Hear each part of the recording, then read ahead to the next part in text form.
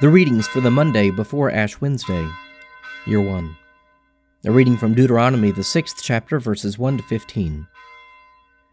Now this is the commandment, the statutes and the ordinances, which the Lord your God commanded me to teach you, that you may do them in the land to which you are going over, to possess it. That you may fear the Lord your God, you and your son's son, by keeping all his statutes and his commandments, which I command you, all the days of your life, and that your days may be prolonged. Hear therefore, O Israel, and be careful to do them, that it may go well with you, and that you may multiply greatly, as the Lord, the God of your fathers, has promised you, in a land flowing with milk and honey. Hear, O Israel, the Lord our God is one Lord, and you shall love the Lord your God with all your heart, and with all your soul, and with all your might. And these words which I command you this day shall be upon your heart, and you shall teach them diligently to your children, and shall talk of them when you sit in your house, and when you walk by the way, and when you lie down, and when you rise. And you shall bind them as a sign upon your hand, and they shall be as frontlets between your eyes. And you shall write them on the doorposts of your house, and on your gates. And when the Lord your God brings you into the land which he swore to your fathers, to Abraham, to Isaac, and to Jacob, to give you with great and goodly cities, which you did not build, and houses full of all good things, which you did not fill, and cisterns hewn out, which you did not hew, and vineyards and olive trees, which you did not plant.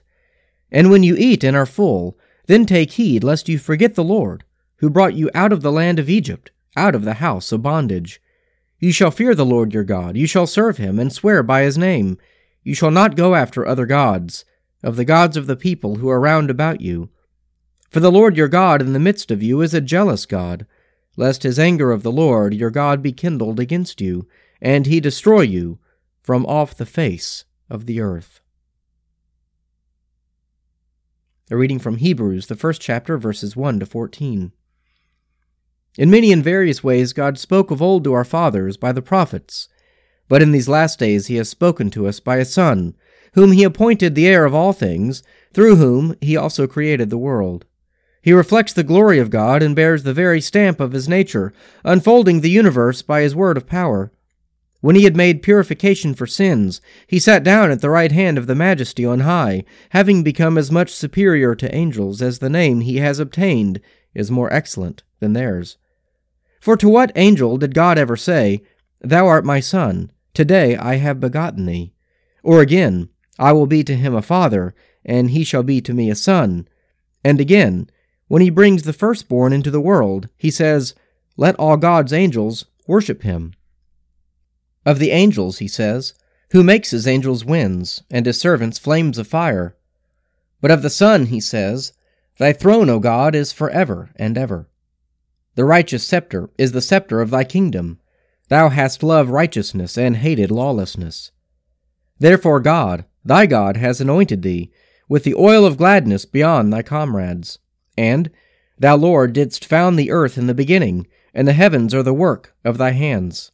They will perish, but thou remainest. They will all grow old like a garment. Like a mantle thou wilt roll them up, and they will be changed. But thou art the same, and thy years will never end.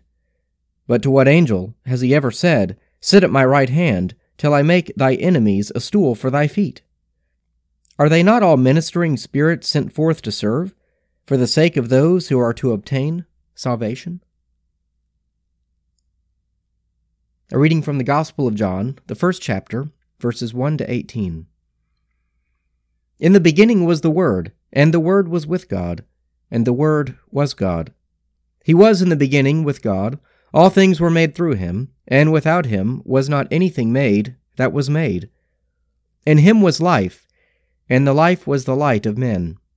The light shines in the darkness, and the darkness has not overcome it. There was a man sent from God, whose name was John. He came for testimony, to bear witness to the light, that all might believe through him. He was not the light, but came to bear witness to the light. The true light that enlightens every man was coming into the world. He was in the world, and the world was made through him, yet the world knew him not. He came to his own home, and his own people received him not. But to all who received him, who believed in his name, he gave power to become children of God, who were born not of blood, nor of the will of the flesh, nor of the will of man, but of God. And the Word became flesh and dwelt among us, full of grace and truth.